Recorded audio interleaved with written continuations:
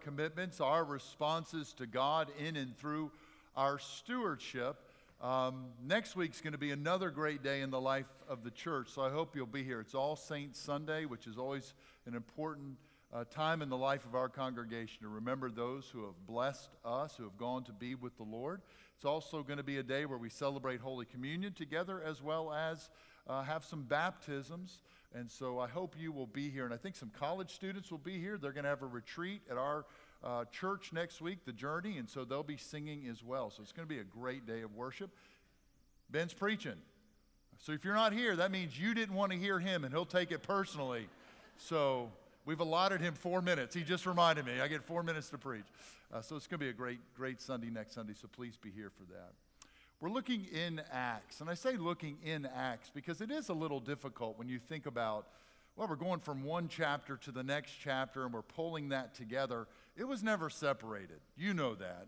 In the original writings, there were no chapters. There were no verses. It was just, here are the Acts of the Apostles. And so this was all smashed together in the original text. So it's right to put these stories together and see what the Lord has to share with us here. And we're seeing in the life of the church, just some incredible things are happening in the hearts of people, in the ways that they're ministering to each other and sharing with each other, but also in the ways that they're rightly worshiping God.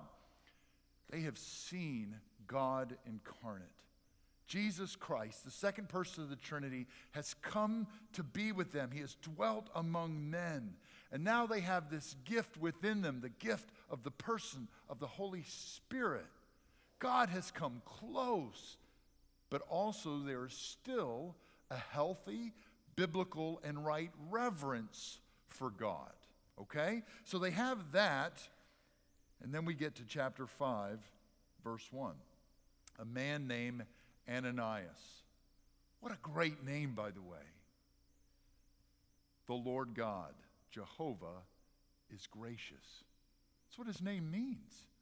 The one who knows that God is gracious, named for that very fact, and this happens in his life. And then you have Sapphira, whose name in the original language means beautiful. It's where we get the word sapphire, from where we get the word sapphire. And yet they both hold back. So today is Commitment Sunday. If you don't want to die, just saying, we got 2 accounts. Don't be number 3. That's not what's going on here. There's some of that, and we need to talk about that. But really, in this context, putting both these chapters together, as the original text would have it, we see the contrast that's given here with Barnabas.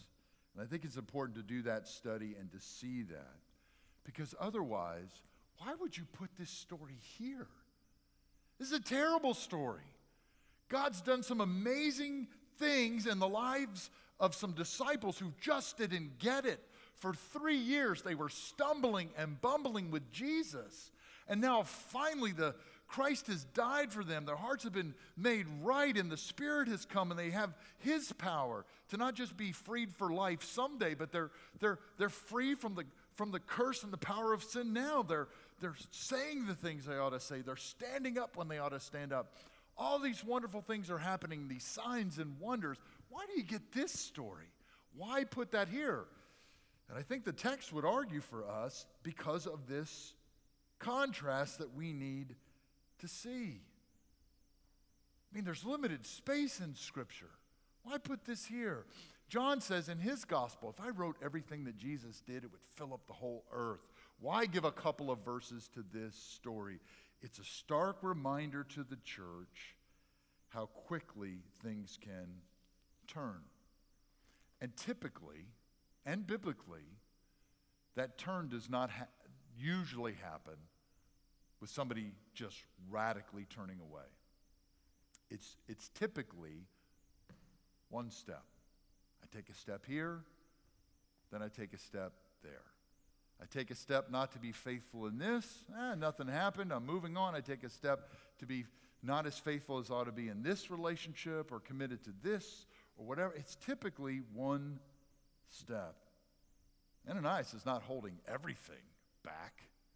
He's holding that difficult word. He's holding some back. And it's a good season. We come to commitment time and we're thinking about not just our giving, we're thinking about all the things that God has blessed us with. Where are those places of some in my life? Am I holding back some time that's the Lord's?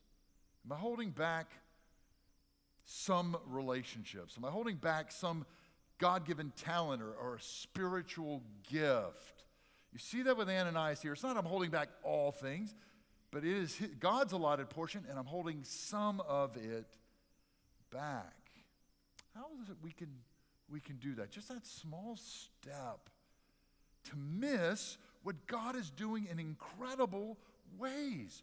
How God is blessing, how God is sharing with thousands upon thousands, not only the name of Jesus Christ, but the grace of Jesus Christ and the power of the Holy Spirit, but a little bit of some that we can get tempted to keep from the Lord, that which is already His. And it's that one little step. Why this story?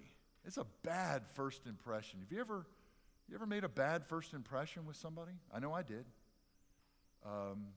One of my churches that I served, they held a welcome to the church party about a month, 6 weeks before I got there, one late May. Now they had gone all out. They had invited the whole church, everybody, not just everybody who was there, but everybody who used to be there. Come on, we've got a new preacher, everybody show up.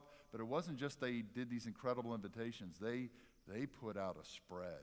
I mean, all kinds of food, they had all these things planned. I think there were skits.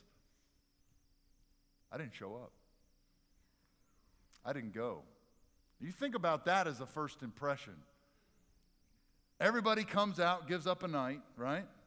They do all this work, get the whole fellowship hall decorated. They've got all the church looking great for the new pastor and all these things that they've prepared. I didn't show up. Now, how do you think they felt? I know how they felt because they talked to me about it. They were fuming. They were grumbling amongst themselves. Why do you think he didn't come? I mean, he and his whole family was full. I don't know. Why don't you think he didn't come? I don't know. You did call him, right? I didn't let him know. Did you tell him? Well, I didn't let him. Nobody told me they were having this thing. But they were stewing for a good hour. He's not here. I bet his wife's terrible too. She couldn't even get him here, right? I had a bad impression for about an hour, and then they didn't tell me about that for I had to be at that church for about 3 or 4 years till somebody finally told me, oh, by the way, we had a party for you, and you weren't there. They were so embarrassed by it. I know I made a bad first impression my first Sunday here. At least I think I did. Because after the early service, I went to the wonderful reception y'all have. 400, 500, 600 people just racing through to say, hi, I'm so-and-so, just a line backed out. You know why that line was backed out? Because one of you held me for 5 minutes. And that person, I've scanned the sanctuary. They're not here today. One of you held me for 5 minutes, which is an eternity at a reception at a church of this size when you're just trying to get everybody through to say hi to the preacher. But there I am with not just me, but my wife. And not just my wife, but my 3 children are there for 5 minutes with somebody from our church saying, I just don't know what we're going to do without Jim. I just don't know how we're going to make it without Reverend Genesee. I mean, he was so good to us. Oh, he was such a good Pat. And for the first minute or two, I was laughing. I was wanting to text Jim, from my pocket and listen to this, But after about 4 to 5 minutes, I was getting a little upset because my kids are sitting there going, Dad, you ain't nothing, Apparently Mr. Jim is the bomb, So I apologize to y'all if I didn't make a good first impression.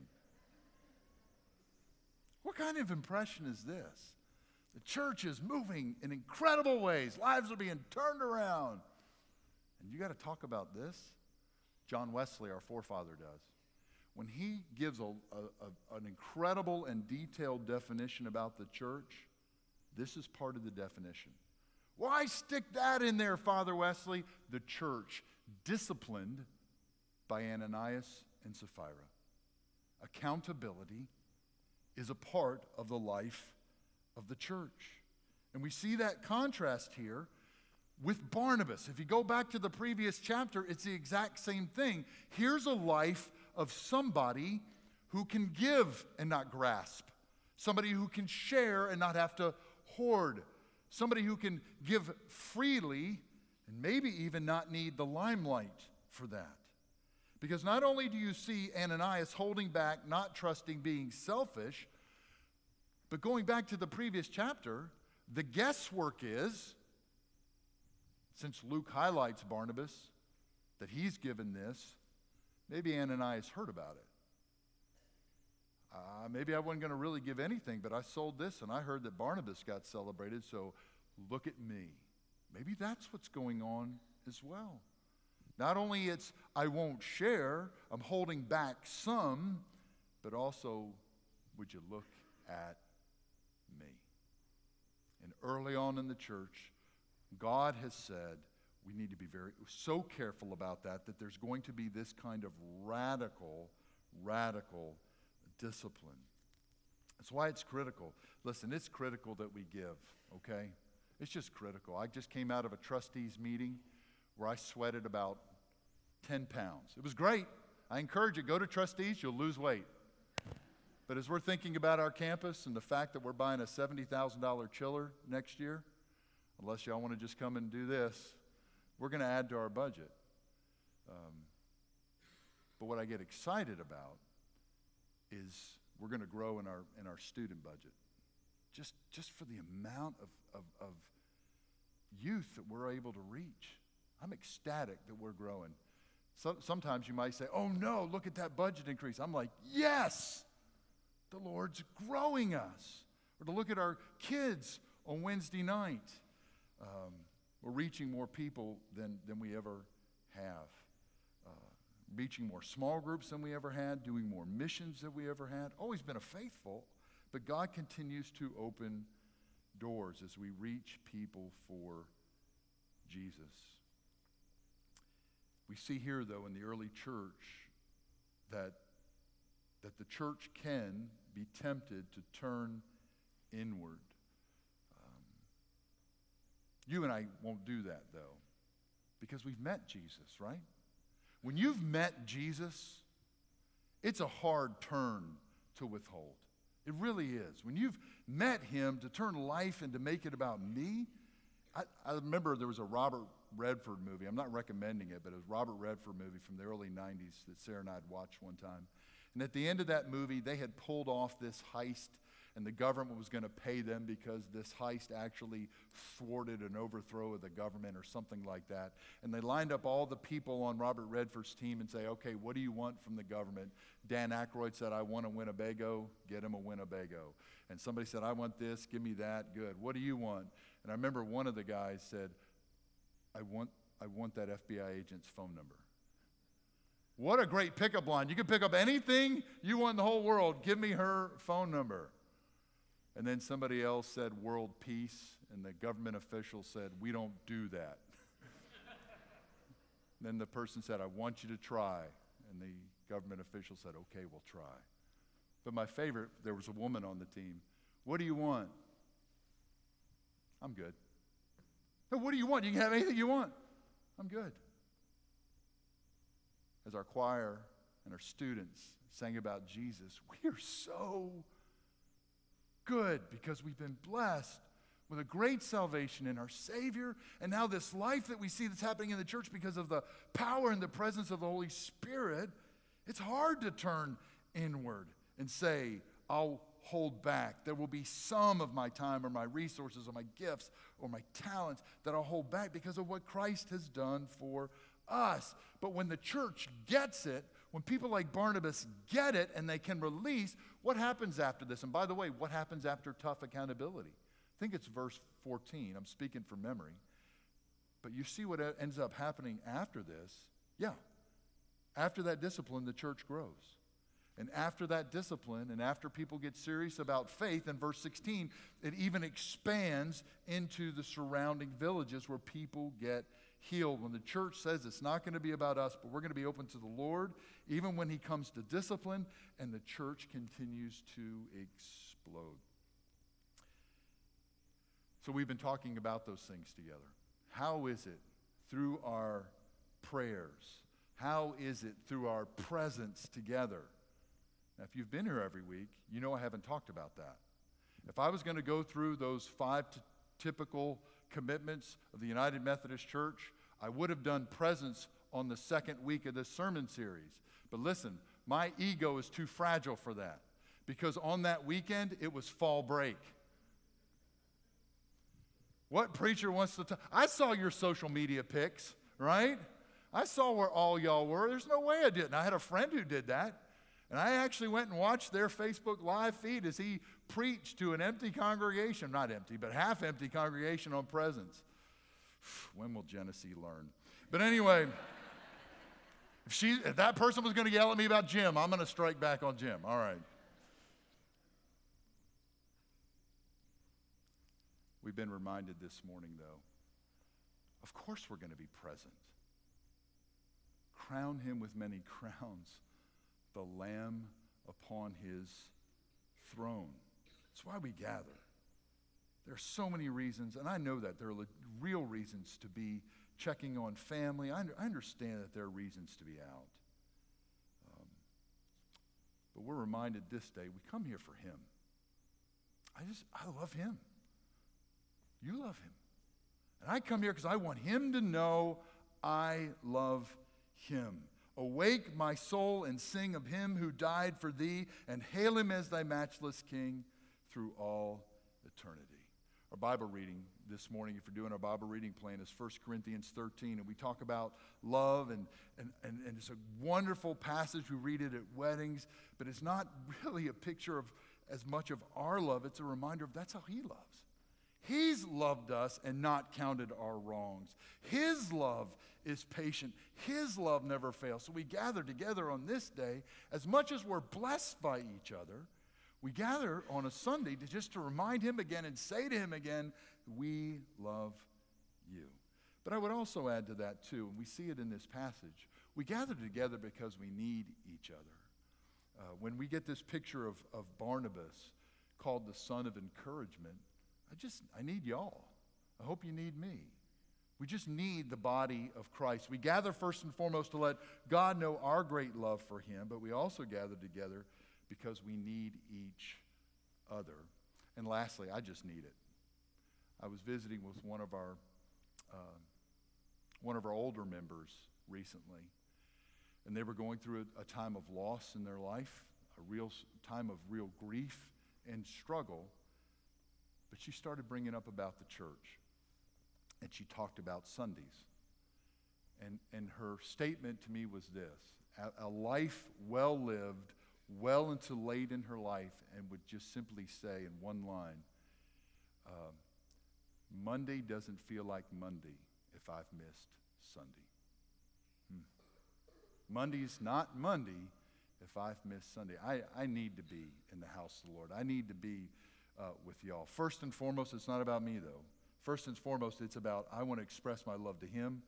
I want to be an encouragement to you, but also I'm blessed. And so we come to this passage today, reminding ourselves again of the commitment that God has made to us. That's really what we've been talking about this whole time together. It's not about what we're called to do. When we talked about our prayer life, we watched Jesus and we watched him pray. We watched his relationship with his Father throughout his whole ministry, but especially at moments of Christ, as he was always about his prayers. When we talked about giving, we didn't talk about our giving. We looked at what the psalmist would say about God who's a giver. We talked about serving together. All of us have a place to serve. There are so many ways, whether it's prayer ministry or working with people or working on homes, whatever that may be, there's a place for all of us to serve. But we're not just called to serve, we serve because he has served us. He is a servant God himself served us. And so we find ways to serve him and to serve one another. And so when we come to a day like today, we're reminded what David said in Psalm 105:8. God stands by his covenant, the commitment he made to 1,000 generations. We remember that he is the one who so faithfully served us and gave himself for us. So what we're going to do today is to express back to him our love, but to join with his son, as so many so faithfully in Acts did, to join with the kingdom work that his son had gifted to them. And so as we close, we'll have a hymn. Now listen, we don't do this in the Methodist Church. It's somewhere in the Book of Discipline. It says, all Methodists will feel awkward about coming to the altar rail. I know it's there. Or maybe it's Leviticus, right? So you don't have to do that. We're going to have a time after the benediction. Most of us will come after the benediction, and as we're leaving this morning, and there are baskets here and baskets in the back, and you just take your commitment card and put it in there. But at the singing of the hymn, if you need to pray, if you're stepping out in faith in a new way to serve, as we said in our first sermon together, to be open to allow this season to do its work. And so he's calling me to a new thing in my witnessing. He's calling me in a new way to give. He's calling me in a new way to serve. Maybe you want to put that at what John Oswalt reminds us. We've kind of in our Methodist tradition said, Christ has completed his work on the cross. This is no longer the altar. Here's the altar right here. Here's where the sacrifices of the people are made. And so maybe you want to come and to pray during the hymn. We're going to sing. We've got plenty of time to sing all the verses, and you want to come before you make your commitment and do that. I'm going to invite you to it. Last thing. I'm blessed as your pastor to get to sneak into different things and to watch how God's working through you, to sneak in and go on the Lake Junaluska trip. And the bus actually didn't smell that bad. These are great kids. But to get back into student ministry and to watch how Christ is being lifted up with our students, or to get to be a part of confirmation last week, or to sneak into the different things that we do to help encourage through our kids' ministry, to help our kids know the Bible and to know Jesus, and to see him so clearly and wonderfully lifted up. To watch a team yesterday serve at Delta Grace and to serve 4 different households and be the hands and feet and encouragement of Christ, to see how you're stepping out in faith and adding Celebrate Recovery to your budget when we're a growing budget, and say we want to reach people who are struggling with all kinds of hurts, habits, and hang-ups. I get to watch that. And when you and I step out in faith to give and say we're going to support the church, we're all a part of those continued growing ministries to Madison, to the metro area, to Mississippi, and to more. Jesus begins this book. Luke wants us to make sure we get it. It's to Jerusalem, it's to Judea, to Samaria, and to the utter ends. When you and I pray faithfully, when we're together faithfully, when we serve and when we give, we get to be a part of that wonderful fourfold ministry of Jesus. So this altar rail's open. Maybe many of us need to come and pray before we make our gifts, and then after that we'll receive the benediction. But let's worship and respond to this word. But again, the altar rail's open. Let's stand together as we sing our closing.